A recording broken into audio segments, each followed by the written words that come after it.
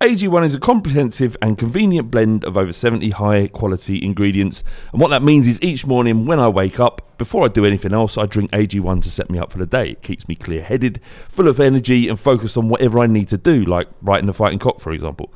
One scoop once a day before breakfast, and that's it. I've actually found that I've not been needing coffee in the morning to get me started. I've still been drinking coffee because I love coffee, but it's not because it's like a necessity to do so. AG1 is made out of the highest quality ingredients subject to the strictest manufacturing standards. AG1 is NSF certified for sport, and this process involves exhaustive testing and verification that every serving of AG1 is exactly what you see on the label. If you want to take ownership of your health, try AG1 and get a free 1-year supply of vitamin D and 5 free AG1 travel packs with your first purchase. Go to drinkag1.com/thefightingcock. That's drinkag1.com/thefightingcock to get started and to help the podcast. Thank you very much. Have a great day and enjoy the show. Another day is here, and you're ready for it. What to wear? Check. Breakfast, lunch, and dinner? Check. Planning for what's next and how to save for it? That's where Bank of America can help. For your financial to-dos, Bank of America has experts ready to help get you closer to your goals. Get started at one of our local financial centers or 24/7 in our mobile banking app. Find a location near you at bankofamerica.com/talktous. What would you like the power to do? Mobile banking requires downloading the app and is only available for select devices. Message and data rates may apply. Bank of America N.A., member FDIC.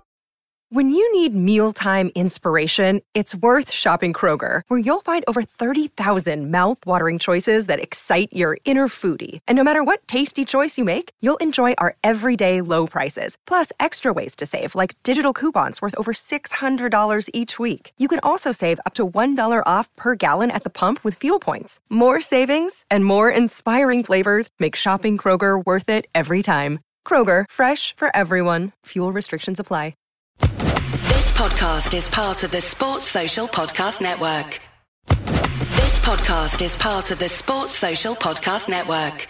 This podcast is part of the Sports Social Podcast Network. This podcast is part of the Sports Social Podcast Network. This podcast is part of the Sports Social Podcast Network.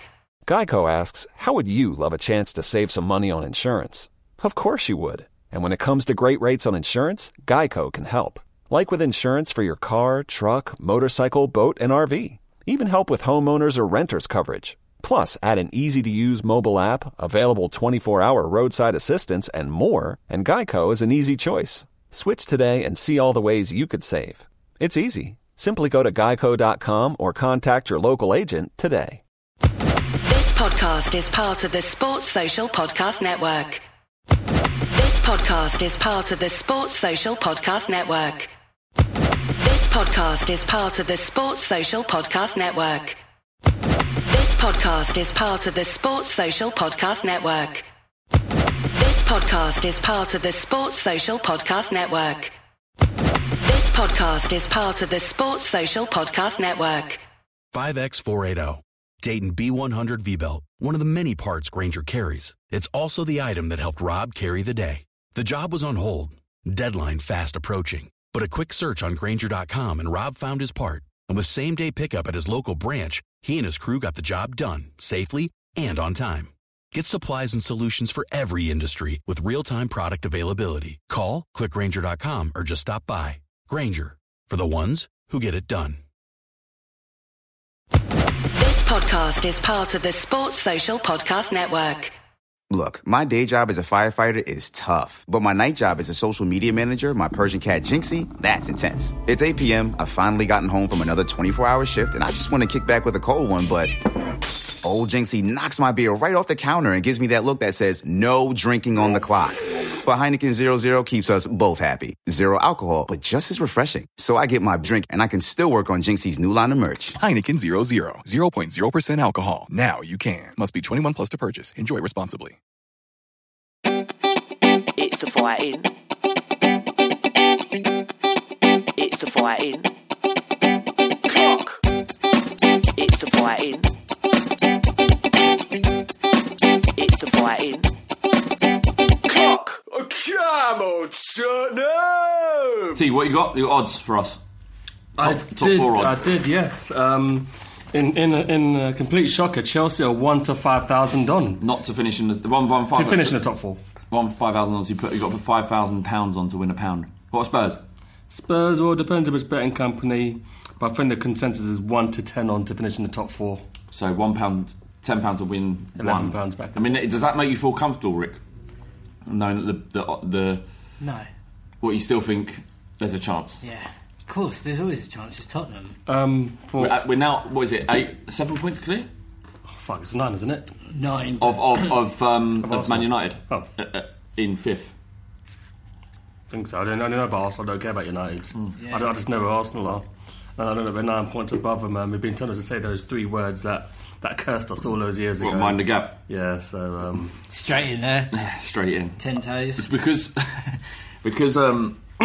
Arsenal are kind of broken from the inside out, I feel more confident now than I ever have done before, although it's like I've not learned any of my lessons. Yeah. Because how do you feel? Like, the ball's on the table. What do you think? I don't want to say anything, do anything, celebrate, do anything until. Like, you not give your mates any jip at all? No, what? No, I saw you give them some. I see you.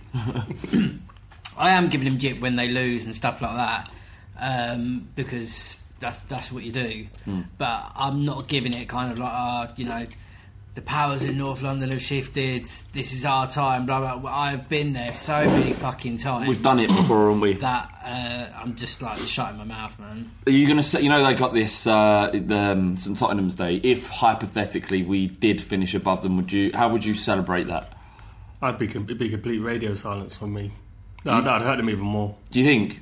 I mean, obviously I don't agree. I think going after their veins, ripping it out, and then eating them. Yeah. That would be thing that would hurt them more. No, yeah. I'd always do like... You want to rise above? You want to be an adult? No. Chinese water torture, so just little digs every now and then forever. Yeah. And ever. No, not one full on attack, just over time to say, if it's above you, Yeah. Ricky, I know what you're like with your Arsenal mates. Yeah. Like, you somehow managed to give it to them since I've known you. Yeah. And we've always finished below them. Yeah. What you got planned up? You're not... Oh, no, I would go, all in, fucking any Arsenal fan I know. If it were to happen, it would be relentless, absolutely relentless. It's episode 6. It's episode 39, season 6 of the Fighting Cock podcast, and we are brought to you by betonbrazil.com. I'm sure they have odds on whether or not Spurs are going to finish in the top 4. Probably should have checked. They won't be on there, and they're not big enough yet, which is why they're advertising on the Fighting Cock.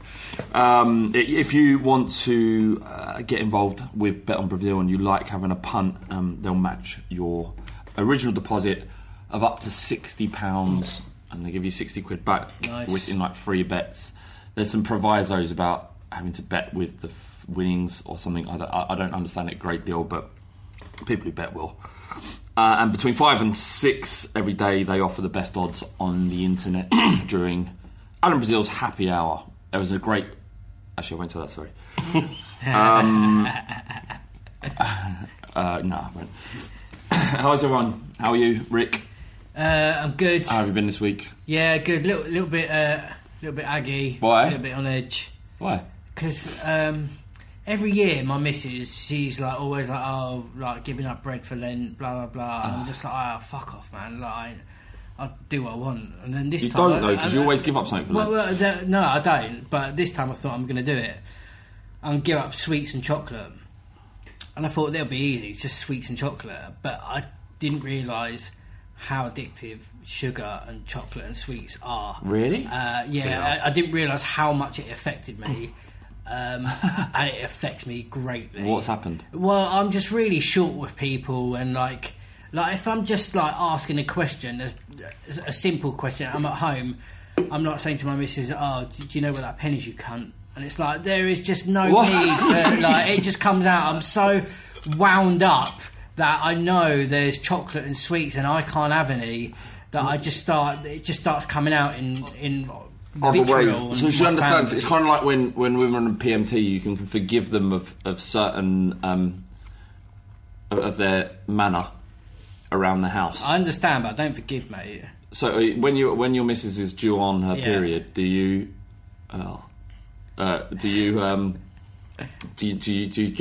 allow us some leeway? Yeah, I do. allow some leeway, but I do kind of say as well that there's a line. Yeah, there is a line. Just because you're on, don't fucking cross that line. Like, you can get away with some things of slamming plates down and stuff like that, and I can get you a bit touchy, but don't cross that fucking line. You realise it's a part of their genetic, it's a part of the struggles of being a woman. Yeah, I do get that, but not on my time. They do have it bad, women, don't they? Menopause, periods, have to give birth. Yeah. It's all fucking... I mean, I wouldn't want to do any of that shit. Nah. Neither would I now.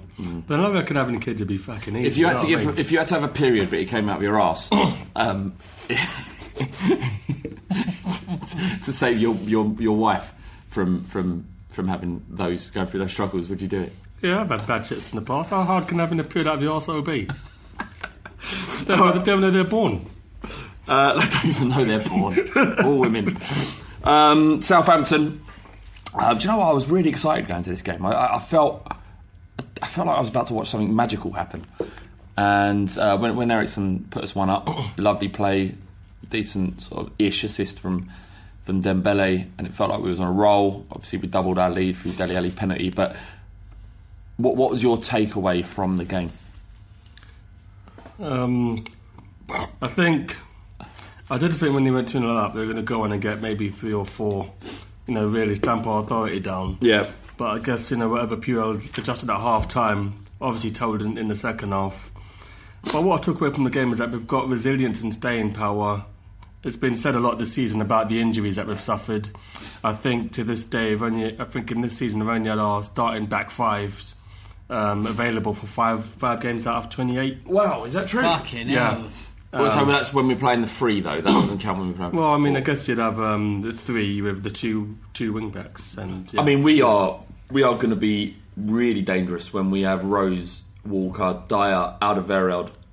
It's amazing how important the fullbacks have become. Yeah, I mean, I think it's almost left out of it really, because the back 5 would be Walker, Rose, Vertonghen, Alderweireld, and Hugo. Yeah, but we've had the injuries in our defence. We've had injuries of Harry Kane, and we're doing better this season than last season. I think at the same point, we've got 5 points more than at this point last season. Yeah, with all the injuries we've had, with Man City, with Man United spending hundreds of millions of pounds, Chelsea being what they are, and we're still hanging in there. So it's a testament to Pochettino. Yeah, amazing, really is. That's without Kane for effectively 2 months. Yeah, we lost him 7 weeks. The concern was when Kane went off injured, that this could be the sort of game we're struggling. And I think when the final whistle went, it showed that we've got a bit of balls about us. Yeah, I mean, it's not like we didn't have chances to score more. I mean, scoring 2. Southampton haven't been great defensively, and they weren't great in this. We managed to carve them open a few times. I think Son had a couple of chances to score when he went through and hit the Forster made a great Forster. Yeah, he made a good save, and an even better save against Alderweireld's header from the corner. Yeah. That was big. He's a really good keeper. I rate him massively. I don't know if he has the mobility of Lloris. He has his moments, I think. But in terms of shot stopping and his presence in the box, he's fantastic. I'd like him in Tottenham should Lloris leave. Speaking of Lloris, I know there's many great aspects to his game, and I don't want to highlight one of the bad ones, but his kicking was fucking shit again. Oh, mate, it was absolutely dog shit. I read that it was like he's got the second best accuracy for all keepers in the league. Yeah. And I get that he's been asked to hit the fullbacks when he hits long. You can see it both times. Davies and Walker were expected to win those headers on wide out. You assume that's what he's doing because he kicks the ball out. Yeah. But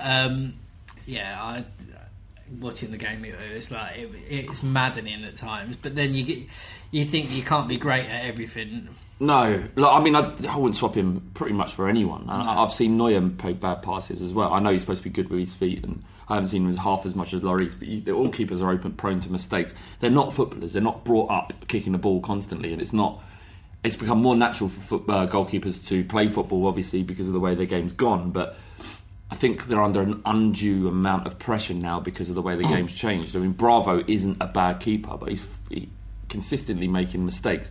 Lloris, I think people get frustrated with Lloris because he has to pass. He's expected to pass out from the back, and it seems to put us in trouble sometimes when when Alderweireld and Dyer pick the ball up, or Alderweireld and Vertonghen pick the ball out wide. You know how deep they sit when the keeper gets it. I think sometimes as well he waits too long. Like he knows he's got the ball and it's kind of like he should make that decision. But it's like he'll take a couple of steps back and then he'll leave it so close sometimes that you just know one of those times that striker's going to fucking close that ball down. I think it's a coaching issue, really. I mean, not an issue, but I think Pochettino insists that we start from the back and start slowly and build from the back. Under AVB and Sherwood, it wasn't as noticeable as it is under the reign of Pochettino. I guess because we watch Tottenham more intently, we probably complain about it more than maybe we should. And probably it's an issue with a lot of goalkeepers. Yeah. I mean, you'd think any scout watching Spurs would just push their strikers up on him every time he gets the ball and force an error off him, but no one's done it. The problem in that game, and the few times that we were forced to go long to Son, it was just I don't think he won a header all game. I would interesting if anyone out there can figure this out, or maybe Nathan from Talking Tottenham Tactics could just help us out. I wonder how effective, I don't know if there's a way of working this out actually, but how effective passing out from the back is. If you compare the amount of times we lose the ball by passing it out from the back and how many times we lose the ball by going long. I think the good thing is that we have we've got Alderweireld, Vertonghen and Dyer who are all comfortable on the ball. Yeah. I think that helps a lot. I mean, if it was, I don't know, I'm going to say Dawson and Fazio, we'd never have them as a pairing, but if you had those two at centre-back, and you had Luis kind of trusting them with possession, maybe the results would be a lot worse. I've seen us pass circles around. I dread to think. I've seen us pass circles around teams, and if we could just hit it long, and the players have got a lot of composure. I think when you got Kane there, that's definitely an option. But Son, that is not an option. And actually, when you saw Janssen came on, and I'm happy that we're able to talk about Janssen in a positive light again. He come on and scored against Millwall, and he was on in the cameo for 5 or 6 minutes, but done well in that time, and it instantly changed the game. I thought we were much more secure. I didn't see it, man. What do you mean? I didn't see what everyone else saw. I just saw the same Cody Janssen. I'm not trying to be negative on purpose, because I think I watched the game after knowing the result and after what you'd said about being happy about his performance. I thought, like, he just puts himself about like he normally does. I think, but the fundamental change yesterday was his body language. I think Ali was open for a pass, and if he wasn't confident, he'd put Ali in for the goal. But he went for goal himself. It shows that I think mentally he's a lot stronger than Soldado, and that will put him in good stead. Yeah, I mean, to set him up for that shot, which was a decent shot and forced the keeper into a save, but he did a nice turn to find space, if I remember rightly. He found space, he turned the centre back and had the confidence to take the ball on and shoot himself. I also think he'd done exactly what he needed to do from a centre forward, and then he offered something that Son didn't all game, whereas Son has to run in behind because of his lack of strength, whereas Janssen used his strength and used his ability in order to close that game out. He was fouled 3 times. He probably, he touched the ball, he got on the ball often in the 5 minutes. He had a shot on goal. He looked confident, and my worry about him was all about his intelligence on the pitch. It was about his lack of understanding of and finding the right space at the right time. In the short amount of time we saw him in that game, he didn't seem to display any of that. Again, going back to the Millwall game where he scored his goal, but also he had that header where he hit the keeper. He should have scored, but he was in the right place, whereas previously he seemed to always be in the wrong place. I mean, I'll agree with T as well. That I know, checking social and speaking in groups and stuff like that a lot of people are really happy and positive with Janssen's performance, and I agree to an extent that where it was like 85 minutes he came on, or whenever it was, that he won free kicks in decent areas and holding the ball up, and it was quite clever the way he won those free kicks, because he knew that someone was going to come in behind him and then just rode the challenge and went down and ate some time into the clock. But when he first came on, though, I just remember two times that the ball went to him and he went to kind of square it and it just went nowhere. It just like went to a Southampton player, and I was just like, mate, come on, man. But you can't be expected to walk into a game and suddenly be able to... No, you can't. But I mean, you can be expected, but then it's kind of like people see what they want to see. And I think kind of from Janssen's previous games and things like that, him being brought as a striker, if he'd come on and he scored, or he'd created a great chance, or I don't know, then maybe I would have been more kind of like positive. But I understand the reason why he came on and holding the ball up and won the free kicks and stuff like that. But it's kind of like, that's not why we bought him, but that's what worked at that time. Yeah, it's not why we bought him, but that was his role. Ultimately, his role is to help us win matches, and it doesn't matter whether he scores. If he's playing if he's having a significant contribution in us picking up 3 points, he's doing what's being asked of him. He wasn't going on that pitch to fucking try and get us a third goal. It was to try and break up play, hold the ball up, which in a way that Son couldn't do. I thought Janssen should have come on much earlier. We were beginning to struggle in that second half. I thought we looked a little leggy at times. Son was offering nothing because of the way Southampton were playing. They nullified his threat quite significantly. Yeah, I think so. I think the cliche saying the game of two halves, and in the first half we were great, went 2 up, could have had more. Second half, I don't know if Southampton kind of moved things about, but it become really narrow and congested where Eriksen and Son and Ali were, and kind of every kind of second ball, Southampton were winning, and we just couldn't get our foot back into the game. And I thought after 65, 70 it would settle down and we'd get our foot back into the game, we'll start pressing them a bit more. But Southampton, they still kept coming at us, and they were pushing for that goal, so it was difficult. And then, like you said, bringing Son, still the ball wasn't sticking to him, and like if we were able to get the ball up to Janssen, he could hold it up more, and we can bring more players around him. And that kind of saw the game off, but it was a tricky second half. I think the thing with Son and Janssen is that they're almost polar opposites. Son is very reliant on Eriksen and Dele getting into positions, feeding them the ball. Those three are just a bit of a triumvirate as such. And in the first half, they saw a lot of the ball and gave them a lot of problems. Second half, they cut off the supply. Ali and Eriksen are quiet in the second half, and that affected Janssen more. So that affected Son more. Maybe Janssen, someone who's a bit more of a lone wolf, and Kane. The thing of Kane's someone who improves players around him, but can also go alone if he needs to be. I don't think Son has that in him. I don't know if it's a mental thing or if he's just not physically imposing enough.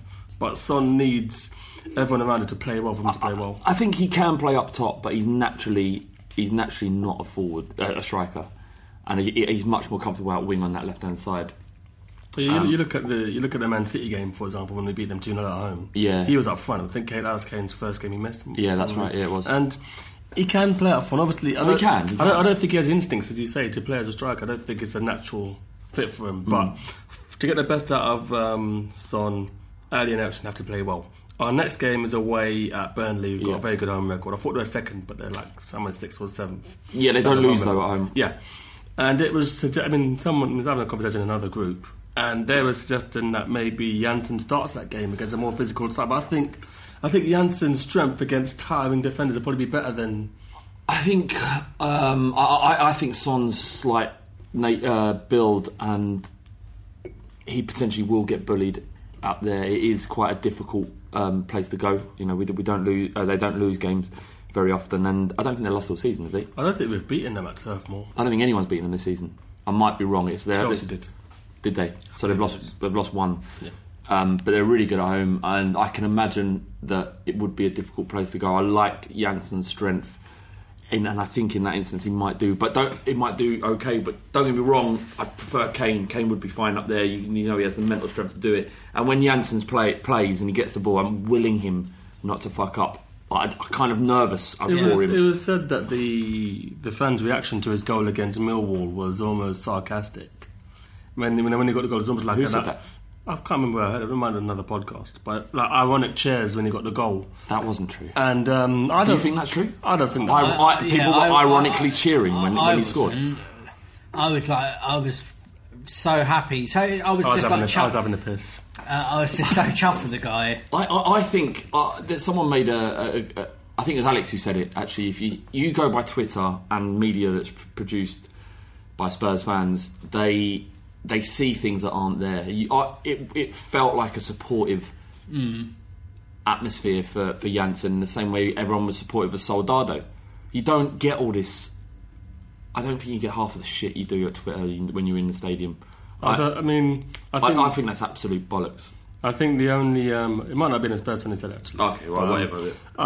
If it is true, I think Adebayor is probably the one person that had a really negative reaction from Spurs fans in memory. I think in the ground, even at Soldado's worst, I don't think he was getting caned by the fans. Yeah.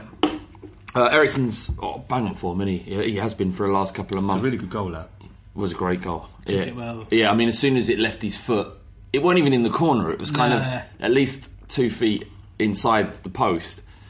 And Forster, who is, he's a very good goalkeeper, he didn't seem to get near it. It was such lovely technique, the way he stroked the ball. And I was saying to my brother, because I was in Park Lane Upper, and I knew... You'd have been in line with it, wouldn't you? Yeah, I was directly in line with it. I was right behind the goal. And I knew as soon as it left his foot that was going in. Sometimes... Yeah, I love it when you see... I can't remember, it was against... Kane, I think it may have even been Stoke, where it was a tight angle and the ball kind of popped him and he was on the edge of the area and he put it right in the corner. But where I was sitting, as soon as it left his foot, I just knew that was going in. There's no one was going to save it. Yeah, it was great. Do you think we're better equipped to deal with Kane's injury than we were in the first part of the season? I think Ali and Eriksen are recognising the importance of their goals. I mean, they both scored yesterday, and I think this year we are better equipped. I mean, I spoke earlier at length about the injuries we've had this season and the players that have filled in. And I mean, the summer transfer window I've gone over and over. It wasn't the best, but Wanyama's a fucking diamond, you know. And I love him. I think he can fill in so many positions. And I think this season we're better equipped to deal with the injuries. Are we mentally better equipped to deal with? Well, let's face it, finish second. Yeah. We're not going to win the league. Finish second. I hope we are. Because last season was mentally where we failed. Yeah, it's hard to know that, because that's kind of thing that is said, like mentally you failed, but it's hard to know if that's true. Yeah. You assume because the collapse was so out of character from the rest of the season. I'm worried about the last month in Pochettino's calendar season, because the last month of the season in all of his games, his teams have performed particularly badly in that last month, and I kind of feel like we've pressed more intelligently than sort of we may not have gassed. I'm hoping. I mean, the proof's in the pudding. We'll see, won't we? But there was a thing. I didn't actually see the interview, but I saw someone commenting on it that Poch was responding to commentary from Walker, was saying that either we stopped doing double sessions or the training's not as intense or something like that. Yeah. And they were asking Poch what his thoughts were on that, and he was like, well, it's not that they're not as intense, or, you know, we're working on different things, but I think he's maybe recognised that the second part of the season is still not all gung-ho and just constantly working on fitness, and maybe being a bit smarter from the collapse of last season. But it's really interesting. And I also wanted to say about like going back to Eriksen and him being banging form, and at the beginning of the season he was getting a bit of a shooing from fans, like myself included, that he wasn't performing. And when you've got like players like Kane, Son, Ali, Eriksen, they almost play like little kids. They're so happy to be like popping the ball to each other and popping, moving, doing cute little passes and stuff like that. But when one of them's not on song, it affects all of them. And I think the key for Kane being out is, as long as Son's up top with Eriksen and Ali, and they're all kind of still motivated, still willing to kind of move off a defender or create space, and willing to try those balls. Like, I think there was one from Eriksen. He kind of stood there and he was like surveying what was going on. And he just quickly flicked the ball around, and Son moved from round the defence and he just missed it. And it's just those types of passing and those types of movement that will be crucial, because if heads drop and people aren't on form, then it could be really bad, and we won't be able to be as creative and score those goals that we're going to need to while Kane's out. What did you make of Ali demanding that he takes the penalty? Because when he got sent off at Ghent, there was a lot of... I mean, I read it in the Standard. Yeah. He got sent off against Ghent. You know, is he going to curb his is temper. And this season, I think, is it 15 goals or 14 goals 16. so far? I know it's going to equal the Van der Vaart in Premier League goals. I think he may have. I think that might have been his 17th. In all comps. In all comps, yeah. Yeah, because he wants 20 goals this season, and I think that is a fucking huge boost. The fact that we're getting that many goals in midfield. That's incredible. I mean, exactly. I will say you can kind of compare him to Lampard in that respect. Although I think he's probably it doesn't matter what he's similar to. It's not helpful. Yeah. A 20 goal a season midfielder or a number 10 are rare. A 20 season goal a season striker across all of them are rare. I don't even think, and there's an Arsenal player who's scored 20 goals a season. I don't know. No, I don't think there is. Maybe it's Andrews, but and also I think Pochettino talked after the game about Ali's just surprising him because now he's not even, because when his first season he was sitting deep with Eric Dyer. They were the two. They were, yeah. And now Ali's a second striker. Yeah, I mean, you had an interesting question there though about what do they think about him taking the ball? Yeah, because he made a point of. Yeah, he did, and what I liked about it was how quickly it was resolved. Because Son, I would have been my preference to take it because it's like the Man City game again. Yeah, he's Son's technique is very good. I like the way he strikes the ball. But Dele Alli won the penalty. I like the fact that he had the bollocks to say, you know what, I want this. The shame about it was the penalty. It was a bad penalty. If Foster had aggressed the right way, he would have missed. Well, yeah, I mean, I think that is the point, though, that it was an awful penalty, but it's kind of like, did Ali know that Forster was going to dive? He was going to make it, because a lot of strikers that they'll jog up to it, right, and they'll see, they'll kind of have a guess on, they'll make a foot movement, and they'll know that they're going to go that way. So he would have changed his line, knowing that it doesn't matter as long as he hits it to the goalkeeper's right. And there is no way you can get it. Maybe there is something in that. I have heard strikers talk about that when they run up to the ball, that they can see micro mannerisms. If you put your weight on one leg, you can't move the other way. Exactly. And Berbatov famously did that against Czech in the 2008 final. Yeah, Carling Cup. Because that wasn't a great penalty either, but he probably did the same. But it's just how relaxed he was, because I remember when we won that, and I was like, fuck. He's the calmest bloke in the whole fucking stadium. That was so glorious about Berbatov. Berbatov. We've been calling him Berbatov since he signed. Me and Rick, as Rick puts the word D-O-double-G on stuff. On most things. Most things. Berbatov. Which I love. But Berbatov, he was so calm, exactly who you needed in that thing, because he just didn't give a shit. Like, if he'd sparked up a fag before taking that penalty, you'd think nothing of it. He probably would as well. Yeah. Zakora, do you remember that? Do you remember that it was like a little GIF that went round. So much going on in that GIF. You've got Zakora. He was back to it. Yeah, I'm going to get onto that. Zakora's turning, like, he's looking at Paul Robinson. Yeah. And Berbatov scores, and Zakora takes a second to react and then just goes, yeah, like that. If you look at the crowd in the background, do you know what I'm talking about? The man faints or falls. So it's like celebrating, hopping around. I think he might even have crutches, I can't remember. And you just see him disappearing. Yeah. Have a look at that can you just say Zakora final celebration GIF or whatever. Yeah. It's so funny. I'm sure he faints. Yeah, it's a faint. Can you imagine? Have you ever got close to fainting? Celebrating a goal at football? Not celebrating a goal, no. When did you come close to fainting? Dehydration. There's a Wu-Tang Clan concert and I felt dehydrated. I felt a bit lightheaded. I didn't faint because I saw them, but I fainted because I felt lightheaded. Did you have to go and sit down? I had to sit in the foyer, yeah. What, you fainted? No, I felt a bit faint. That is the least gully thing I've heard in the world. I went to Wu-Tang, but I had to go and sit in the foyer because I felt a bit faint. I saw them 12 years earlier at Carnival. I got to shake Method Man's hand, so nice. That's my little claim to fame. Swings and roundabouts. Exactly. Did you fist bump or shake your hands? Because he puts his hand out in the crowd. Yeah. I kind of grabbed his hand. Nice. One of those fingerless gloves. Nice. Wasn't as noncy back then. This is like 93, 94. What, your fingerless gloves are noncy? Your fingerless gloves are weird. Yeah, they are. I don't trust anyone who wears leather fingerless gloves. With even leather gloves. What the fuck's that about? You're a murderer or something? Yeah. Like milk tray men. Leather gloves are not on, are they? My mum had a pair of leather gloves. Women it's okay, but blokes. I think it is alright. It is alright, yeah. I mean, leatherette as well. I don't know, if women wear those elbow-length gloves, then yeah, I mean... You like that? Women with elbow-length gloves, yeah. What, leather elbow? It's a bit kind of... Maybe even latex, yeah. A bit like that, yeah. Yeah?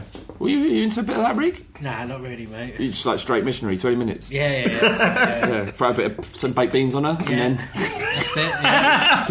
Then just crack on. Yeah, that's it. Did you ever forget the baked beans?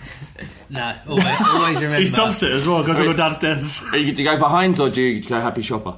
Not Happy Shopper. There's a like go between there. Well, Budgeons. Asda, but then you get the shitty ones with no sugar and sweeteners and all that. Like you get the Asda with preservatives and all that. Like. Yeah, they're the ones. What was I talking about? Reaction to FA Cup draw. Can we beat the semi-final hoodoo at the FA Cup against the In the FA Cup. in the FA Cup against 6 Chelsea? times, isn't it? What since Since we 91? last won the semi-final, yeah. Since 91. But a lot of them are on... No, I think we played Everton on the Saturday. A lot of them are on Sundays. This is the first one in a while I've been on a Saturday. So hopefully that'll make a difference. I was really happy when that come across on the Saturday because it just means I'm still going to take Monday off. Tuesday, I'll probably take the week off if we win. But then you got Arsenal the following week. Two weeks off. And you got Joshua v. Klitschko as well that weekend too. 3 weeks off. I might just call the boss and say, fuck your job. Fuck your job. Why? What have we done? Nothing. Spurs. But reaction to the draw, the reason I put this in there is because you and Alex, you more so, really outraged by the negative reaction to the draw. Massively. I was really pissed off. Just the fucking realism. How people are being sensible. It was a time for fucking, let's have these cunts, show them that we ain't scared of them. You might be top of the league, but this is fucking, we're Spurs and we can turn you over. We will turn you over. But all I heard everywhere was, well, we won't have Kane, we're shit at Wembley. I don't want to hear that shit then. Like, in polite conversation the next day, deal with it then. But at that point, it's about fucking ramming it down their scummy little throats, not showing weakness. Will we definitely not have Kane for that game? Well, they're talking about him being 3 or 4 weeks out. He might return sooner than expected. All right, let me pose a question to you. Chelsea, would you rather him be back for the Chelsea semi-final or the Arsenal home game? Arsenal home game. What would you say? Well, the thing is, I don't know, it's a trophy though, isn't it? It's a trophy. If he's back for the Chelsea game... Yeah. No, there's no provisos. Just imagine, hypothetically. Why are you being a dick? I'm going to go for the Chelsea semi-final game. Arsenal, all day. All day. We'll beat them with or without Kane. Do you think? When we played Arsenal... we're at home. We are... Don't.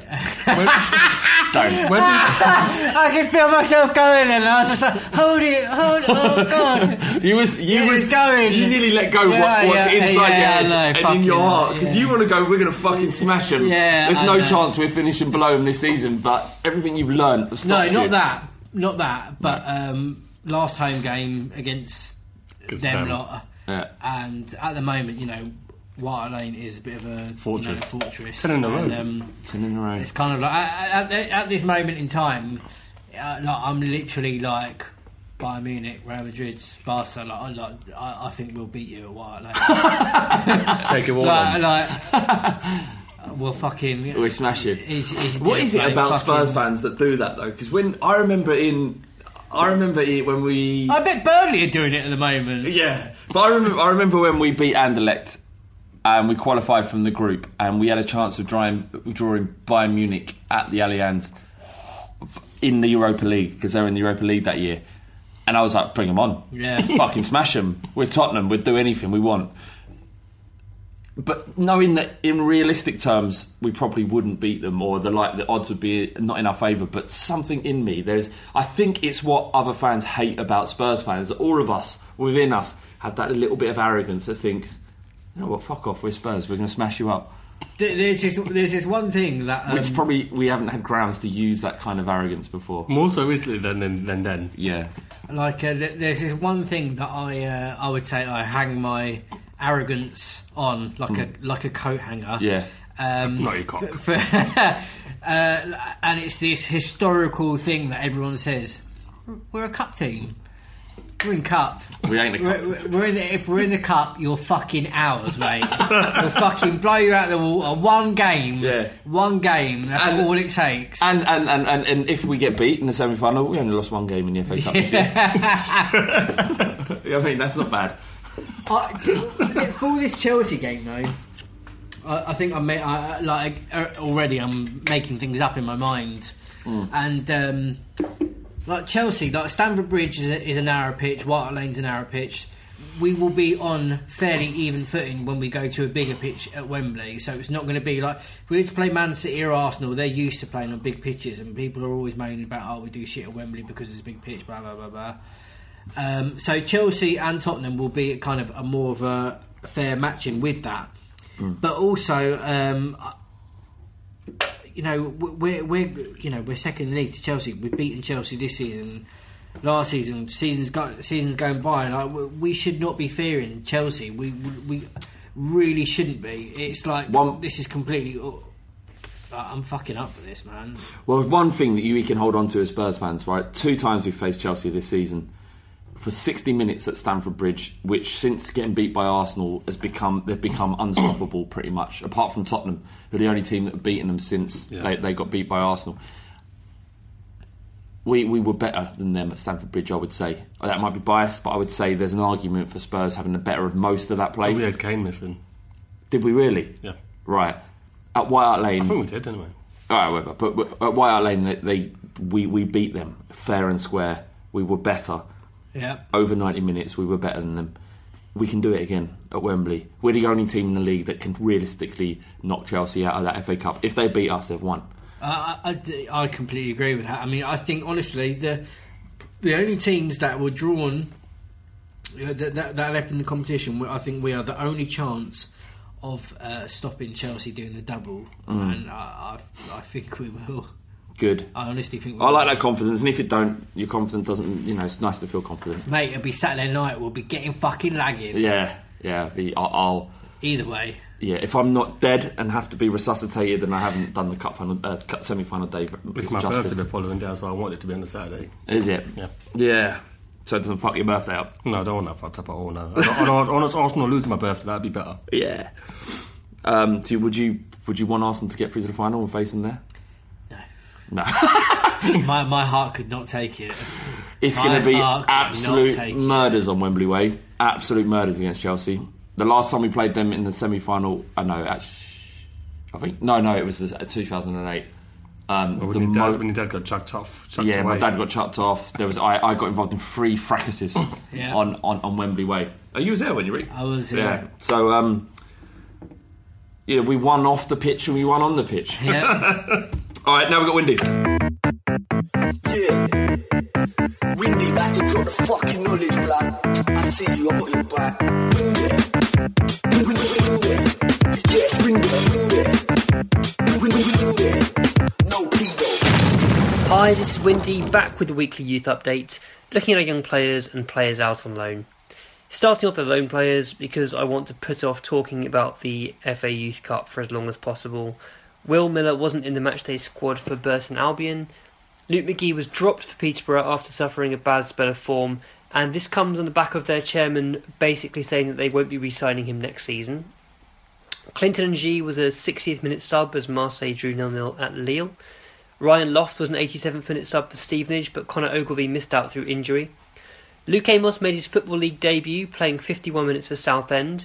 They came back from 2-0 down to beat Walsall 3-2. Phil Brown, their manager, said post-match, "I was so disappointed for Luke Amos that I had to bring him off. He played well and kept the ball. He has a good career ahead of him."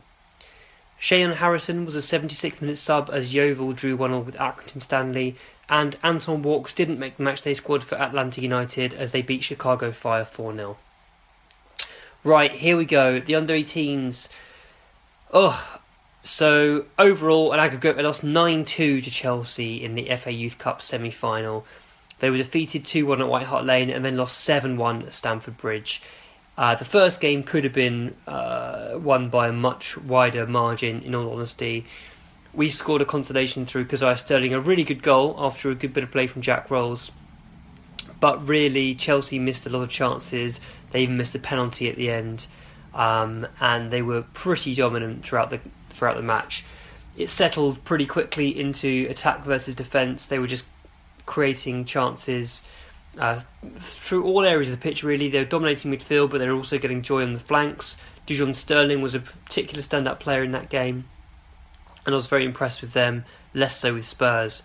The second leg at Stamford Bridge was basically a total disaster. We missed a couple of chances early on, but really Chelsea got into their stride pretty quickly. and their left-sided sort of winger in their 3-4-3, Castillo, was absolutely outstanding. They had a number of other good performers as well, though. I mean, their whole team basically played well. Chalobah at the back, Trevor Chalobah, who's Nathaniel's younger brother, was exceptional as well. Jack Rolls scored our consolation in that game, but it really meant nothing. We were just a gulf below Chelsea. And John McDermott said after the match, "We said in the changing room afterwards that everybody, every player, every substitute, every member of staff has got to reflect very deeply about what happened tonight, and that there's two ways to react to this. One is not to learn from it, and an experience like this ends up defeating us, or does it stimulate us to realise that there was a gulf tonight, and we must now go about our work as staff and players to try to improve." I mean, that sums it up. They have to learn from the experience, but I think we as fans also learned a lot from the experience as well. I mean, we played an exceptional team, there's no doubt about that. Chelsea consistently produce excellent young footballers who a lot of the time then don't go on to make it at Chelsea. But really, our players just aren't at that level and aren't of that calibre. We had 2 or 3 players across the 2 legs who did okay. I'd say Tanganga was one of our best players. I think he is one of our best young players, and I'm excited about what he can do in the future. Brandon Austin did well, made some good saves. I mean, he had a lot of practice. There were a lot of shots on goal. His kicking was a weak point, but he did okay. He came out with some credit. And I thought Rio Griffiths in the second leg tried consistently hard and did some good things on the wing. I was really surprised that Shishiwa didn't play in the second game. He got taken off at half-time in the first. Slightly unfairly, perhaps, but wasn't used at all in the second match. There are a number of young players that I'm slightly concerned about. Tashan Oakley-Booth is one of them. I mean, he's 17, so it's incredibly young to be writing him off, but so far he hasn't shown the promise in the under-18s that he did in his under-16 days and before that, where he looked like he was going to be a kind of Onuma-type player who would drive a team forward. He's well below the level that Onuma was at this age, at this point.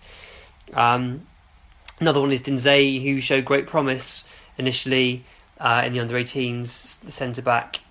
He's looking a slight liability at times. Again, he's 17. Things can really change for him. He can really improve. Bennett's is another who I think is a frustrating player in that he's got a lot of good aspects to his game, but does let himself down with his final decision making and his final ball. And Dylan Duncan, who I think has got some good qualities as well. He's very energetic, he's got good touch in tight spaces, but consistently he does tend to go missing for periods of games, and I don't think that's good enough at this level to sort of push him towards the first team reckoning in the near future. So we've got some decisions to make in the summer about some of these young players, and I don't really envy John McDermott and co having to make these decisions. It'll be fascinating to see who gets kept on, who gets the third year of a scholarship, and what have you. But we'll be having a youth pod soon with Carl and with Ben, who were on before, sometime in April. So listen out for that one. The final thing to say about both legs of the semi-final, really, though, is that I was disappointed with the tactics as well, because when a team is losing that heavily and getting cut apart with nearly every attack, you just think, drop in for a few minutes, keep things tight, don't venture out your half even, frustrate, try and get bodies behind the ball and then move forward as a unit. Whereas we just kept trying the same old things with players bursting forward left, right and centre and then passing, breaking down, and then you're caught with players upfield and gaps to exploit. So I was a bit disappointed that the coaching staff didn't respond more quickly, or if they did, then it certainly wasn't transmitted to the pitch. Anyway, enough moaning from me about our youngsters. Hopefully they'll be back on the horse and winning their Phase 2 games soon. That's it for this week. If you're interested in more young players, follow me on Twitter at WindyCoys. That's Coys for Come On You Spurs. I've got to read this. I've just been sent this message by Jake, who was on the podcast at the end of a couple of seasons ago, I think. And Sherwood's received a 2-match ban. Oh God, you've just seen that? I've only just seen it. So I loved it as soon as I read the first 2 lines. I haven't read the rest of it, so I'm reading this for the first time. So forgive me if I fuck it up a little bit. But this was in the match referees report. Yeah. It says, Mr. Brown reported that After the half-time whistle, as I was walking down the tunnel, Tim Sherwood of Swindon Town approached me and said, "You're the only fucker in the ground that's fucking seen that, you fucking mug." He then started pointing aggressively in my face. I told him to calm down and stop pointing at me or he would be sitting in the stands for the second half, and then he continued, "I wasn't even in the dugout, you fucking mug. And you would be doing me a favour." I told him I wanted to speak to him at my dressing room, but he ignored me and walked off towards the Swindon changing room. I followed him and stood outside and told the coaching staff that I wanted Mr. Sherwood to come outside as I needed to speak to him. After approximately 45 seconds, Mr. Sherwood walked past me and I informed him that he would be reported for his comments towards me. His reply was, "Fuck off, you mug." I then entered my dressing room area and informed the stewards of my decision and that if Mr. Sherwood tries to come down to the technical area, he should not be allowed. You know what? Yeah, the term mug makes you laugh a lot more than it should. Yeah. The other day I listened to a crime podcast, and this bloke, basically a really bad cunt, just a murderer, yeah. And he's in a house share. Yeah. He's in a house share, these guys, and one of the other guys in the house is having a shower. But he tries to fill his kettle up. So obviously the bloke upstairs gets a lot of cold water in the shower. Yeah. It's like, "Oh, what are you doing?" And the guy says, he replied, "Fuck off, you mug." I'm driving, I must have... Fuck off, you mug. It's just such a simple insult, but... Did he murder the guy? Yes, and his wife. Oh my God. Wait, did this happen in England? Yes. It's a UK true crime podcast called They Walk Among Us. They meant to promote other podcasts on it. No, fuck it, it's fine. Well, it's a good podcast to listen to. It is, yes. I mean, if you get over the guy's voice, yeah, his voice is a bit droning. Does it not scare you a little bit knowing that there's people out? I mean, everyone the name knows... of the podcast is called They Walk Among Us. It does scare you, that's a little bit sinister in itself. A great name for a podcast. It happened in East London. Well, yeah. Just outside East London. In Kent, actually. So yeah, no, it is a bit sinister. How did he murder him? Well... Why are you laughing? I'm trying to remember what happened. So this argument escalated. Yeah. Just simple as that. Over the kettle? Yeah. That argument escalated, and him and his wife confronted the guy. Said, "Look, you've been out of order, blah, blah, blah, blah, blah." And the guy said, they're living in the same house? Yeah. And the guy pulls out a knife from a block and says, "Look, fuck off." And they tried to fight him, and he ends up killing the husband and wife. Oh, my God. He stabbed them to death? Yeah. He's in prison until 2046. Foster Christian is his name. Two lessons. I probably shouldn't have said his name, but... it doesn't have he's in prison. I mean, unless he hears this and somehow wants to get revenge on you, he's going to have to wait till 2046, which you're probably not going to be alive. I'll be dead. So you're either going to be dead or murdered by this guy. Yeah. You won't be, don't worry. I'll protect you. Thank you. I'll put my life in. But he's going to be old as fuck anyway. He'll be 80 or 90, yeah. Yeah, and you're going to have a strapping young lad. And exactly. To protect me. But I mean, you could just see Sherwood saying that, though, couldn't you? You know what I mean? Like sniffing after every single sentence. Yeah. Amazing. Speaking of mugs, cheers, Windy. Oh, nice. Thank you, Windy. Yeah, cheers, Windy. Obviously, Buddy isn't here, but he'd like to thank everyone who's donated to the Waves Trust Fund. He said he's been very touched by the support, and then he goes on to promote his thing again. So how touched are you, Buddy? Oh, God, or do you just want more donations? He's doing selfish pig. He is very selfish. He wants. If you want to be in with the chance to take on at a beat. Oh, sorry. Thanks for that. Yeah, but it's not. I'm sorry. Do you want me to edit it out? Oh. Yes. Can't edit it out. We'll put a beep on. I mean, we're going to miss all the murder chat if I start again. So we'll put a beep if you want. We've made too much of a deal of it now. If you want to take on tea at BBB, donate £5 and quote BBB in the donation. All the details can be found on Bardi's pinned tweet on Twitter. Doughty Angus asks a question: is there a way that football can approach a reluctance to talk about male mental health? Is there a reluctance? I think it's just a lack of effort rather than reluctance, I think. Yeah, well, I think one thing us fans will never understand is the dressing room. Obviously, there's some fans who play semi-pro and get the dressing room thing, but me, for example, I've never played football at any more levels. I don't know what it's like in a dressing room, and you can't lose face. It's just childish banter all for 20 years of your career or whatever, and you can't show weakness. So we on the Long Ball Street spoke to Michael Dewberry last week, and we talked a little bit about that. about the banter in dressing rooms. And I've heard I'm not dropping names here, but on the long ball strip, we've talked to a few ex-pros, and all of them have said that the dressing room is a fucking a difficult place if you can't cope with that sort of stuff. And he said if you don't get involved, then you become the victim, and that is terrifying, really. And I think school playground, isn't it? Yeah, and the school playground was tough, but it probably wasn't as tough as a dressing room. I'd imagine that I think the bullying going on would be quite severe. Is this like is this talking about players and mental health, or is this a general? I think just a general attitude. Because I mean, like what you were just saying, what were you both saying about kind of in the changing room and that environment is tough, but that applies across the board. You meet up with your mates and you're having a beer down at like the Bell, whatever. Banter's flying about. Like it's hard for any male in most environments to kind of express the way they're feeling if they're down about anything or things like that. But this is their career, though. I mean, if your friends aren't receptive to your troubles, you can probably find other friends even though you might not want to. But in a football, so for example, if you play for Spurs and you come from another country and you're new to the country, you don't speak the language that well, and you're getting coded in the dressing room, your confidence could go, your career could die. You know, and some of these footballers having kids are like 21, 22 years, they've got to support families, and they get to the dressing room and they get.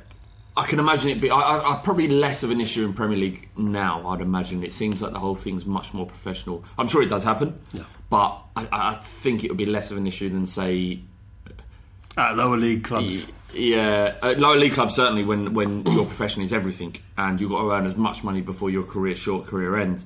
Again, speaking to these ex-pros, one that we always ask them is how do you deal. One of the questions we always ask them is how do you deal with hanging up the boots, they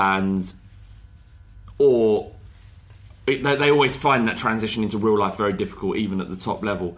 Another thing is long-term injuries as well, because what happens when a player's out injured, as Lamela is at the moment, they're not ostracised in any social way, but they're physically removed from training, which is where a lot of the camaraderie and team bonding happens. Yeah. And they're forced to be in, like Ledley King would be forced to be in the pool. He never trained during the week, he'd be in the pool, or they'd be in strength training and building up the muscles.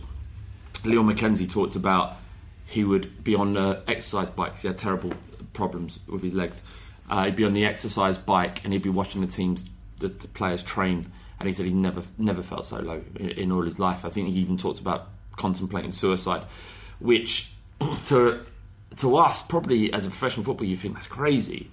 But when that's your life and that's everything you know and that's removed from you because of something you can't control, players getting injured isn't down to their own lack of preparation often. Yeah. They trust in club doctors, they trust in physios, and sometimes it's just bad luck. You know, Kane's injury recently was bad luck. I hope that football's changed a lot to help footballers deal with these kind of elements of their parts of their career that they have to spend out injured. But what Leon McKenzie was saying is that the game doesn't really cater for that. It caters about rehabilitating the body, but not the mind. Yeah, I mean,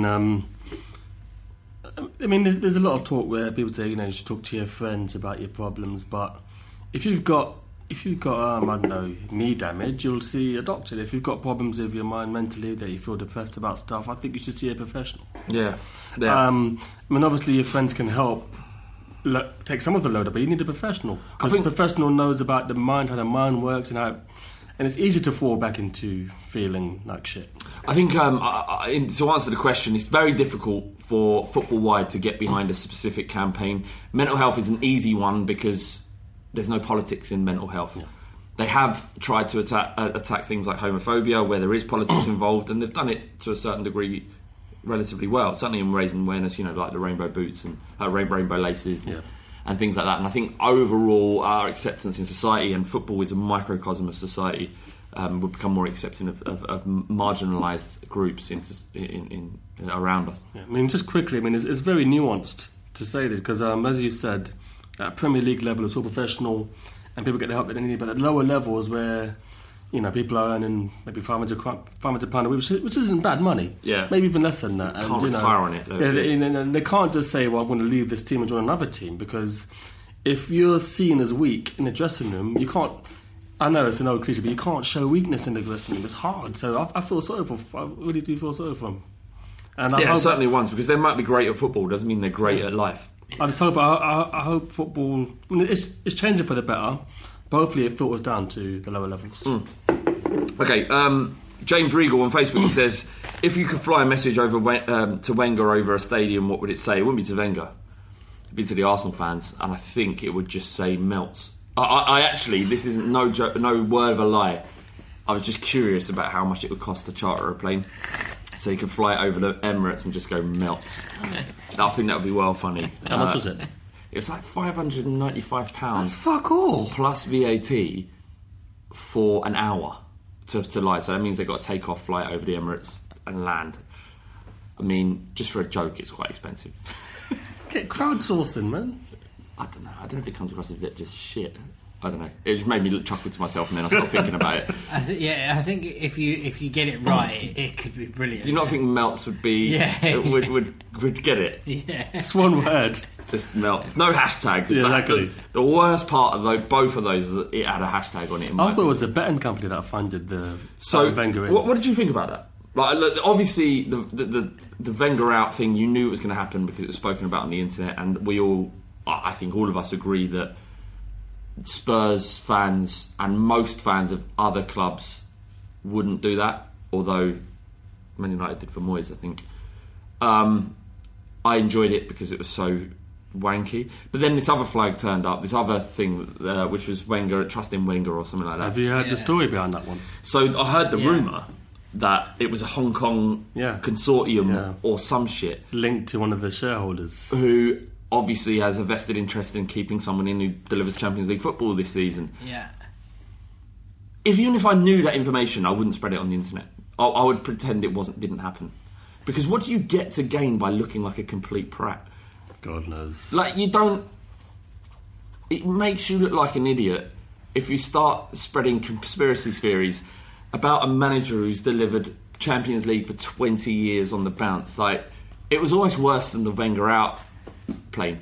But I mean, what it is, it's like spoiled kids that have grown up supporting Arsenal in this era of where, when they first started supporting Arsenal, that they won the league and double and Invincibles and all that stuff, and now they haven't got that, and it's kind of like, actions speak louder than words. But to treat a manager that's given you so much, I think it's like fucking such poor form. Yeah, but I guess from their perspective, they'd be thinking, if we don't do this, he'll never leave. Yeah. Because there's rumours going around that he's going to sign a new one. How old? He's 67. He's going to leave soon. Yeah. Either that, or he might. There's a bit of an element of hashtag grown men about this whole thing. I mean, don't get me wrong. I mean, I'm all for fans being passionate about their club, but the way some of these people talk about the demise, in the quote unquote, of Arsenal, it's like a family member has died. I get that your club means a lot to you, but get a bit of fucking perspective, man. Yeah, you're coming across like a bunch of fannies. Spoiled brats. Just dry your eyes, mate. Man. Dry your eyes, mate. Exactly. Yeah, I'm just enjoying it all because just without us doing anything on the pitch, they managed to embarrass themselves over and over again. That's the thing. Like we're not even doing anything this time, and you're embarrassing yourself. Do you get a bit pissed off though that that's our rivals?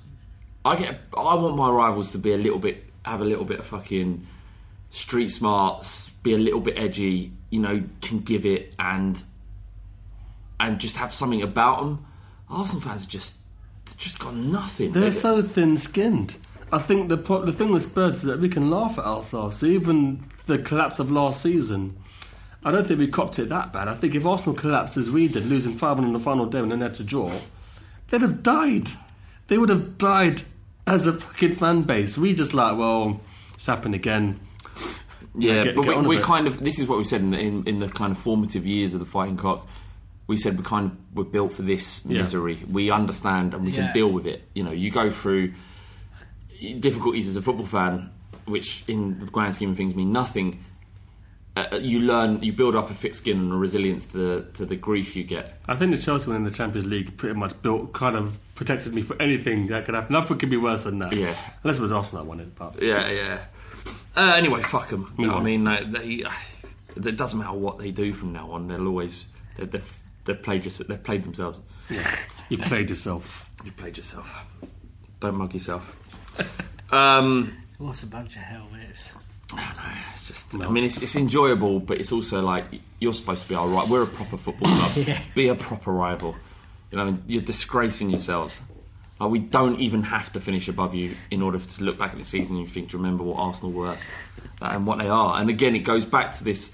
What we've been saying for years is that the problem with them is they have there's no soul to their football club. No. So that all they've got is what happens on the pitch. And the minute that doesn't go well for them, they've got nothing to fall back on. We'll always get to fall back on the fact that we belong to a great football club that has great traditions. They have no tradition. They've got no football club. They've got a kind of franchise. Exactly. And that must be painful when that realisation sits in. So you can understand maybe a little bit. But cool, calm, Arsenal fans. So news of the week. We've come for a name for this. When we go run through little news stories for the week. Yeah, it needs a name. Yeah, any suggestions? Tweet us suggestions for this section. Even a jingle. Think of a jingle, that'd be cool. Well, we'll come up with a name, and then we'll speak to engineer about putting a jingle together for this section. Do people even like it? No one's mentioned it. Anyway, we'll see. Doesn't matter. So news stuff that's been going on in the press this week. Poch gave Janssen a wake up call in private. Tell me about it, T. I think what game was it when he never came on? Stoke. Yeah. He didn't come on, did he? I don't know. But yeah, there was a game. We smashed Stoke 4-0 and he didn't come on. Yeah, there was this time when he should have come on and it was like, he brought Son on and they're like, Janssen's dead. Even the Fulham game didn't come on in the FA Cup. That's it, yeah. What was the story? Then? Well, I think the story was that Pochettino probably said in private, you know what, even though he didn't come on in these games, I think it's still a part of my plans, but you've got to play your part in it. And I think he even looked like he lost a bit of weight. Did he? Yeah, and yesterday. But I think sometimes people see... I mean, you talked about Arsenal, what they see on the pitch, and they think that's everything. Now, what we see on the pitch is Janssen not getting a few minutes to get a confidence-boosting goal. Yeah. But behind the scenes, Pochettino saying, you know what, you're still part of our plans. Give you a wake-up call, you know what, yeah. You got to do your talking on the pitch. It's not about, letting your head drop. You just got to... I actually saw that as literal. So, what I thought happened is like Potts had a spare key to the patio doors, crept in Janssen's house. Yeah. He knelt behind at the side of his bed, and he had an old school alarm clock with the two bells on it and the little thing that goes. And then when that went off, he put his hand on it and went shh to Janssen. Then he quietly explained and gave him a wake up call. We believe in you. Stop being shit. Yeah, I think it meant Potts grabbing him up by the scruff of his neck and listening to me, you fucking pig. We paid £16 million for you. You were fucking smashing goals in fucking Holland last year. What the fuck has happened? All my scouts said you were worth buying. I spunked £16 million on you, you cunt. Sort it out. I think Flav Story wins. Yeah. I think that's probably what we want to have happened. Hair dry treatment. Okay, 5 years since Muamba collapsed on the pitch. Memories of that evening. That was on the 17th of March. Didn't seem long ago. Was it 5 years? Yeah, it's 5 years, 2012. Memories. Were you there? Yeah, I was there. Just the weirdest, most... the silence that was around the stadium. It was one of the oddest experiences of my life. The feeling of not knowing what to do, the feeling that I've just watched someone die in front of my eyes, which would have been the first time. It was just all I can think. All it is just a very odd feeling. I thought he dived. I'm going to get fucking pelters for this, but because what happened was I think he played a 1-2. Dived. No, because what happened was I saw him fall. But I didn't think he'd collapse. I think he might have been making a run. Right. If he was making a run, he might have collapsed. Yeah. And it was about the 41st, 42nd minute. Yeah. So I thought, because he was down for a while. So I thought he was, I don't know, he's probably injured or something. I kind of went down for a beer. And then, rumours passed around that he'd actually had a heart attack on the fucking pitch. Yeah. Everyone was quiet and you were like, game off, game off, game off, let him go. Team, man, that's dark, bro. No. It was weird, isn't it? It was weird. It was weird. And then also, was it the Maribor game where he came back out? No, that was Bolton the next week, wasn't it? No, it was Maribor. It was Maribor, and he came out. That's quite an emotional moment. It was. I kind of felt like it was like the community of football put aside partisanship just for a minute to celebrate the fact that he didn't die on the pitch. And he's ex-Arsenal as well, and no one even mentions him being that. When we see him in the press since then, we just think, just a lovely bloke who's got, has gone through a lot, and he seems to be. I think he's got a degree in journalism now. And he's trying to, get his career going in that way. And I think it's probably the wrong testament. Career choice. Well, given the fact that it's very difficult to earn money in journalism now, but I forgot he's ex-Arsenal. Does that change your opinion of the evening? No, not at all. So what was he in? Was he there? No, I wasn't actually, and I can't remember the reason why I wasn't there. It was a cup game. That might have been the reason. Yeah, there you go. You've got 2 young daughters and you can't spend every waking minute away from them. No, exactly. That's exactly it. More's the pity. You find less poo? Less poo, but there was an incident of. Go on. Well, as there was near deaths in there, and there was near not with my child. The other day, they were both in the bath, right? And I was kind of there's a song on YouTube that they like. What is the song? On Donna's phone. I can't even remember what it is now. I don't know the name of it. Sing it. But no, I'm not going to sing it. You can sing it, Rick. You know what it is. I'm not going to Just sing it. No, I'm not going to sing it. What's wrong with you? No, I'm not going to sing it. Ricky, sing the song. I can't remember the words to it. Does it go in the bar? Go on. Basically, the missus was in there. I was in there. We had the YouTube. You're all in the bath? No, we're not all in the bath. Right. We're just outside cheering them on to bath. Bath. And my missus left her phone on the toilet seat.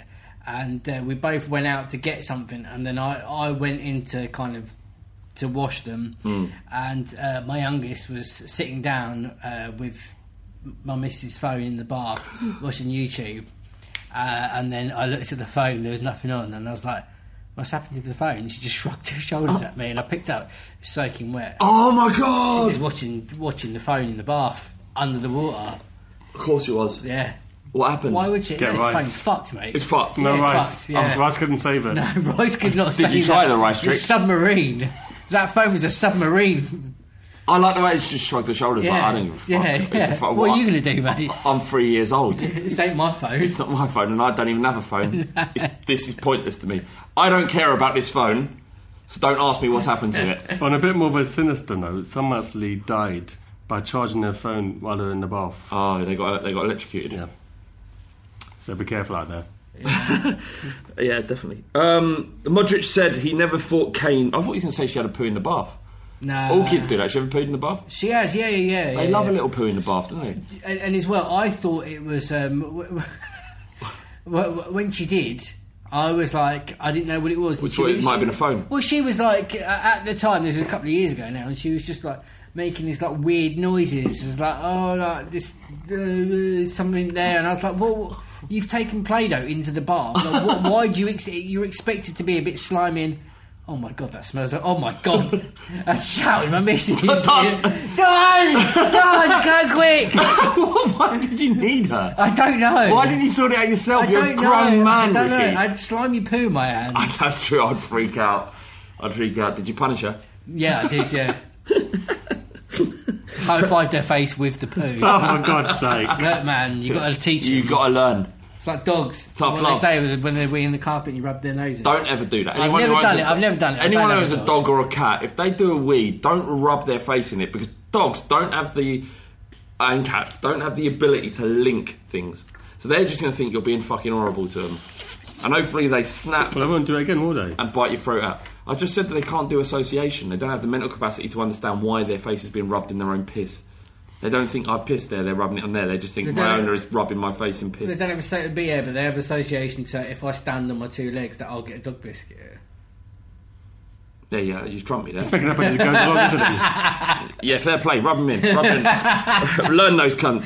Modric has said he never thought Kane would make it this far, and he was full of praise for Delhi. Yeah, this is on Sky Sports. I saw that. Breaking news that no one thought that Modric didn't think and I Kane still would get make it. dug out for saying he wouldn't make it at Spurs when Modric fucking understands football better than any of us said he wouldn't.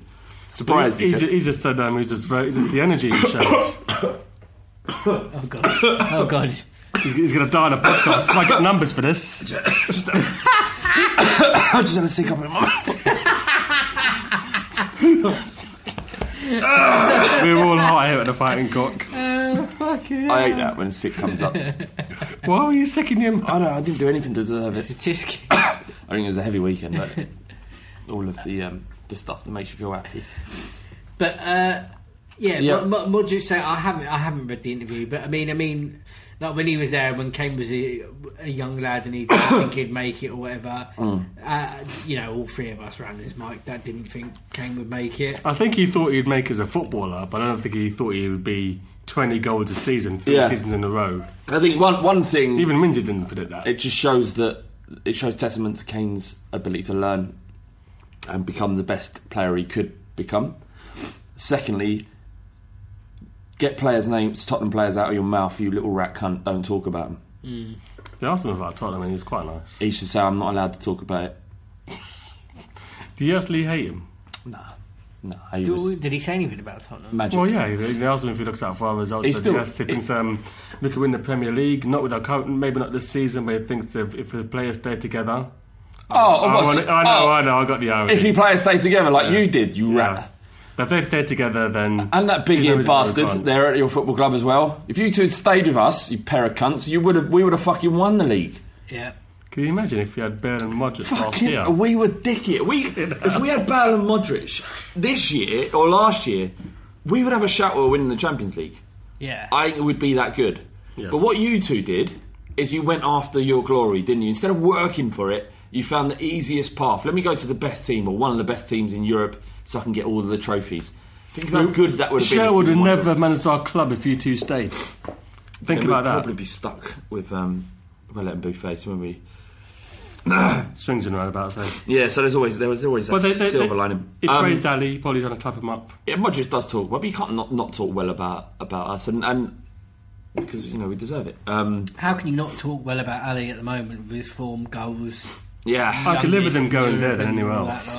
It's so much better seeing him live as well. Like on the telly, he kind of dips in and out, but he does a lot. He moves. He's a Raumdeuter. Oh, you got it that time. Raumdeuter. Raumdeuter. Brilliant. The thing of Ali is that look at where he joined us from. I don't think barely anybody remembers him signing for us. People did. I know people know their onions about no league football, but it was just without fanfare or anything. And he nutmegged Modric, ironically, on his one of his first games, and he played against Real Madrid. And we just never thought he'd start for us so soon. And then now he doesn't look back, has he? But even off the pitch, he's one of the first people interviewed. He's so media friendly, so media savvy. His agent must be fucking loving it though, because he joined. Did he have the same agent from Milton Keynes Dons till now? Huh? If he's had the same agent from Milton Keynes Dons till now, I don't know. Oh no, he must have a different agent. Can you imagine if he had the same one? Imagine how fucking lucky he is. Yeah. All right. Yeah. So good. Kane can make England captain according to Poch. Yes. Yeah. All right. I don't want him to ever play for England ever again. Yeah. Should we move on? Because we're on 29 minutes of the second half and we've got to crack on some questions. So, for some reason, you find yourself stuck deep underground in a Chilean mine with the rest of the Spurs squad. In order to survive yourselves and the team need to eat. With 3 players, what players would you eat first? Rodeo Rex for it. Yeah, thanks, mate. So, which players, in order to survive, would you eat? There's no fat ones. So Jansen's fat. I don't think he's fat. It's not me fat, but he's fat. I think if he lift up his top, he'd be pretty finely tuned. It'd be Jansen, Rose, and who else is a big cunt at Spurs? Why? Sissoko. Rose isn't big. Sissoko's full of muscle. There isn't an ounce of fat on him. He's big. I don't care. I'm eating those 3. So when you guys are eating meat, because I don't eat it, right? Like chicken, for example. Yeah. Are you eating? You're eating the muscle, aren't you? And the skin. And the skin, yeah. but the muscle is the tasty part of a chicken, right? The fat, meat, yeah. Yeah. So you're essentially the muscle-bound men in the Tottenham squad would probably be the tastiest.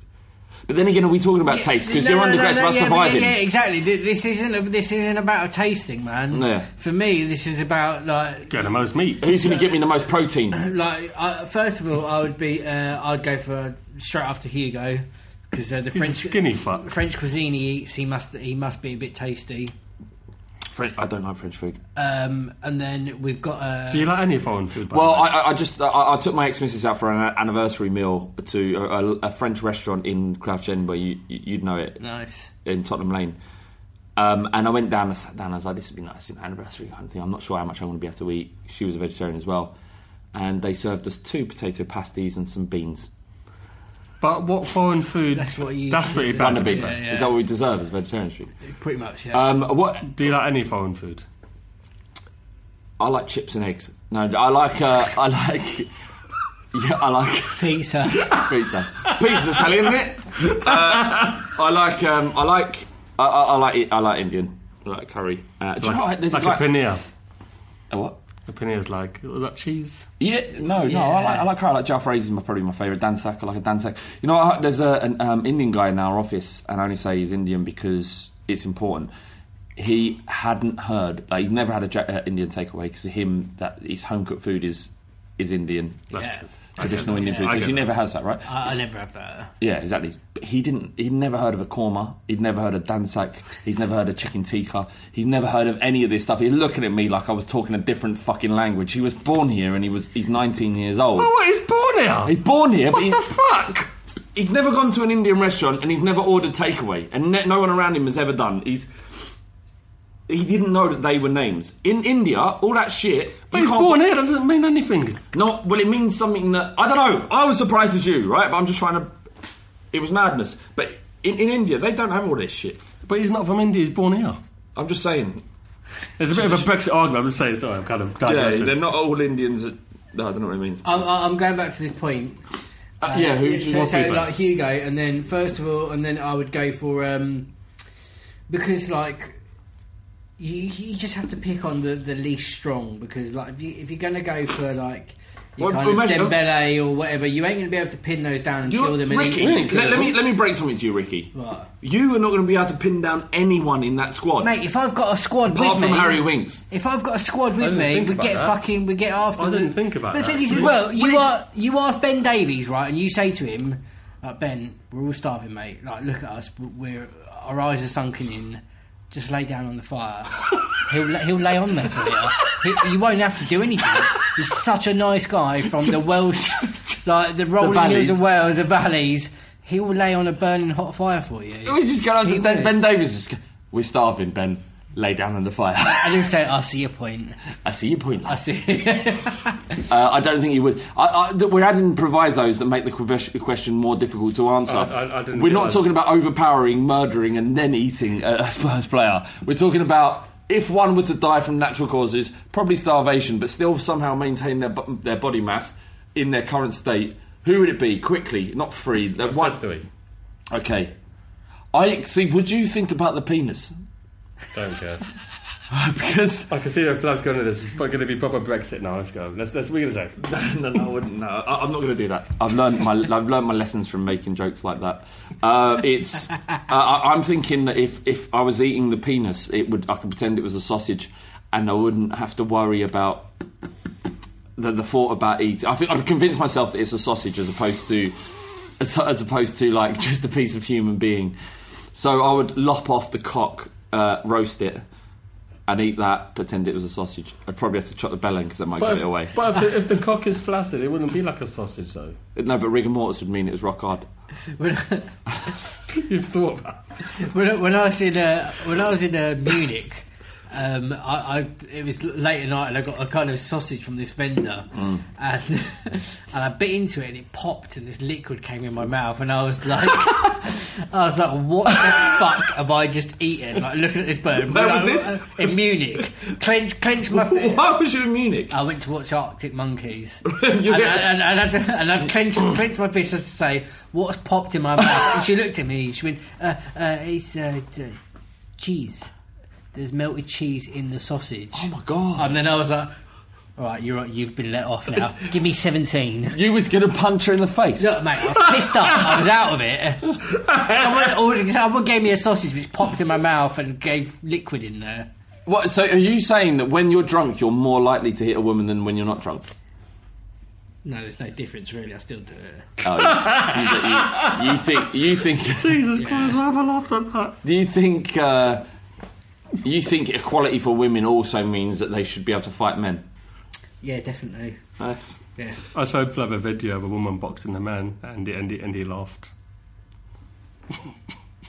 Who won? Cheers for that, T. Did I laugh? I'm not sure. You didn't laugh. I'm just fucking joking. I wasn't even with you. So I think. I think I said that. I mean, it stands to reason that men and women shouldn't box each other. No. And the result, I didn't laugh. I just knew what was coming. Yeah. What I don't understand is why there's people. I mean, it was Thai boxing, which is something different, where women and men are seen as equals. It was, yeah. Thai kickboxing, right? And she would kick the shit out of any man. She's the best boxer of all time, apparently. Really? Yeah. She was a mean woman, but ultimately, it's silly putting women and men together because it's dangerous, isn't it? Yeah. As a snooker or darts. I'm not saying that if I went in the ring that she wouldn't kick my ass. She would smash us all up on the same night. Probably all three of us together. Yeah. Do you think we'd have a chance? No. What if we all take her from different angles? All three of us, we would definitely not have a chance. Rick, what tactics would you have? To smash a woman up? No, not to smash a woman up. But no, imagine, forget this woman, any boxer. Like if we were against, say, Mayweather, Anthony Joshua, if all three of us had to get in the ring with Anthony Joshua, otherwise our mums had it. Well...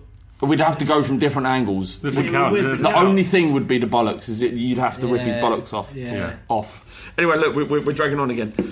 So I'd go for the cock of any of them. But whoever, I'd probably check who had the biggest, and then I don't know how I'd go about checking who would have the biggest willy of all the teams and explain it to them while they're alive. What are you doing? Just in case you die. I was thinking about what would do the cough test.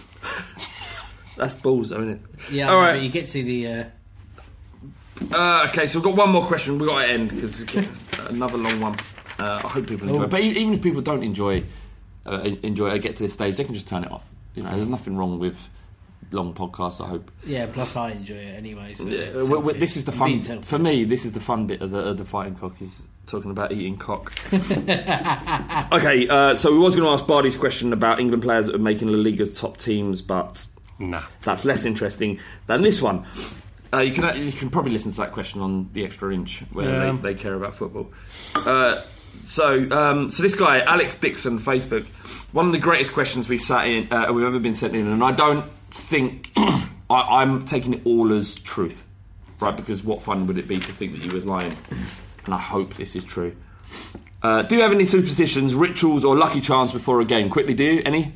No. I did have a lucky coat, but that got abandoned. Don't bet on Tottenham. All right, I don't have any either. So last season, every time I took LSD, Spurs won their weekend fixture, so I kept on doing it. I watched Dele Alli score the goal against Crystal Palace on the TV with no sound while still on acid and having not slept from the night before, and I couldn't quite work out if it had happened or not, which I can get.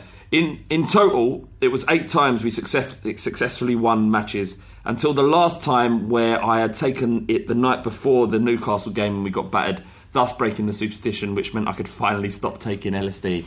Good luck. I like the fact that he thought that him taking acid, and you would easily come to this conclusion while taking acid, that it was him making that decision that was causing Spurs to win. I mean, if he supported Chelsea this season, he'd be brain dead by now. Because they just keep winning, didn't they? He wouldn't be brain dead. He might have sort of elements of psychosis, but he would still be alive. I not to a point of that superstition or anything like that, but in my fantasy team and in my mind, fantasy as well, brilliant, that I make Costa captain, and then hopefully that he has a bad game or doesn't do anything, and it doesn't really matter to me that I'm fucking rock bottom. But you also get the bonus of if he does score, and therein lies the problem with fantasy league football. Flav's really against fantasy football. I'm not really against it. Did you do a podcast about that?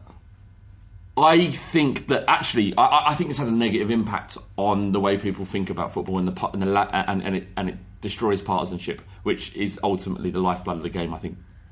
Well, we used to be in fantasy football and we used to have the Crouch End Derby. Yeah, we did. So every time we... That was fun, actually. Yeah, that was fun. Yeah, What's the Crouch End Derby? Good quickly? day. So head to head. Head to head. So you play each person. It goes. So it was on Premier League. Yeah. So why did that happen? The head to head thing. You can opt in to do head to heads against people. Yeah, and then you get points for a win, and it's like a league table with points. Yeah. And every time me and Rick played each other, it's called the Crouch End Derby because we both live in Crouching. It was funnier for us rather than the people. All right, great question, Alex Dixon, and more questions like that. That was great. Thank you very much, mate. That's it from the Fighting Cock podcast. Remember, I know people have been asking about the T-shirts. We're going to be putting other players and people's heads on T-shirts and sticking them up for sale. They're actually pretty cool. I think they look great and it's quite funny. I've tasked Case with a part of the responsibility of cutting things out. And if we know nothing about Case, 2 things I know about Case. He likes to work out and he gets shit done. Yep. So that would definitely happen. We also work with, I mentioned him last week, Daniel Metzen, brilliant illustrator. If you need illustrations done, then hook him up. Get in contact. Just Google Daniel Metzen. Hopefully you'll find his page. I don't know how to find him otherwise. But he's done 3 brilliant illustrations. So hopefully by the time this podcast is out, go on thefightingcock.co.uk/t-shirts and you'll find them on there. Also, we're looking for writers. People that like the blog will notice that very few articles have gone up. We haven't pushed for it.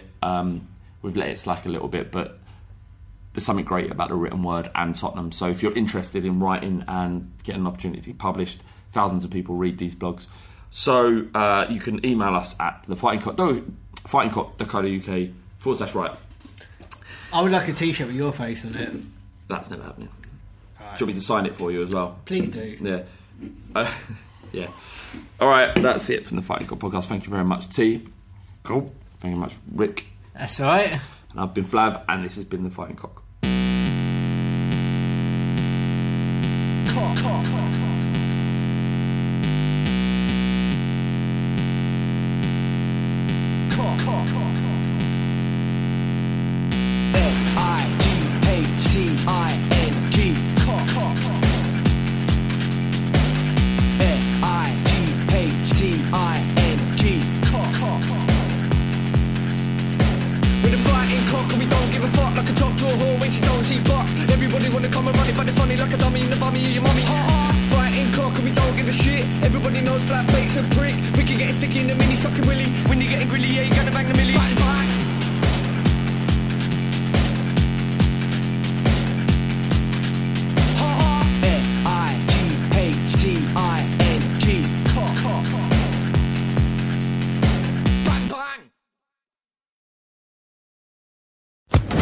Social Podcast Network.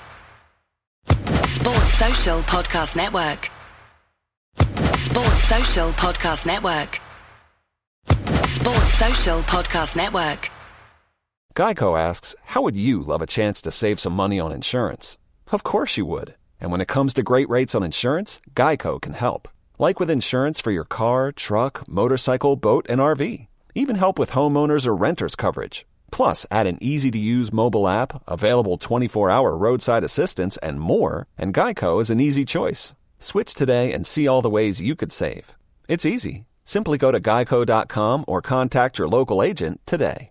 Sports Social Podcast Network. Sports Social Podcast Network. Sports Social Podcast Network. Sports Social Podcast Network. Sports Social Podcast Network. Sports Social Podcast Network. Sports Social Podcast Network. Sports Social Podcast Network. Sports Social Podcast Network. Step into the world of power, loyalty, and luck. I'm gonna make him an offer he can't refuse. With family, cannolis, and spins mean everything. Now, you want to get mixed up in the family business. Introducing The Godfather at ChumbaCasino.com. Test your luck in the shadowy world of The Godfather slot. Someday, I will call upon you to do a service for me. Play The Godfather, now at ChumbaCasino.com. Welcome to the family. No purchase necessary. VGW Group. Void where prohibited by law. 18+. Terms and conditions apply.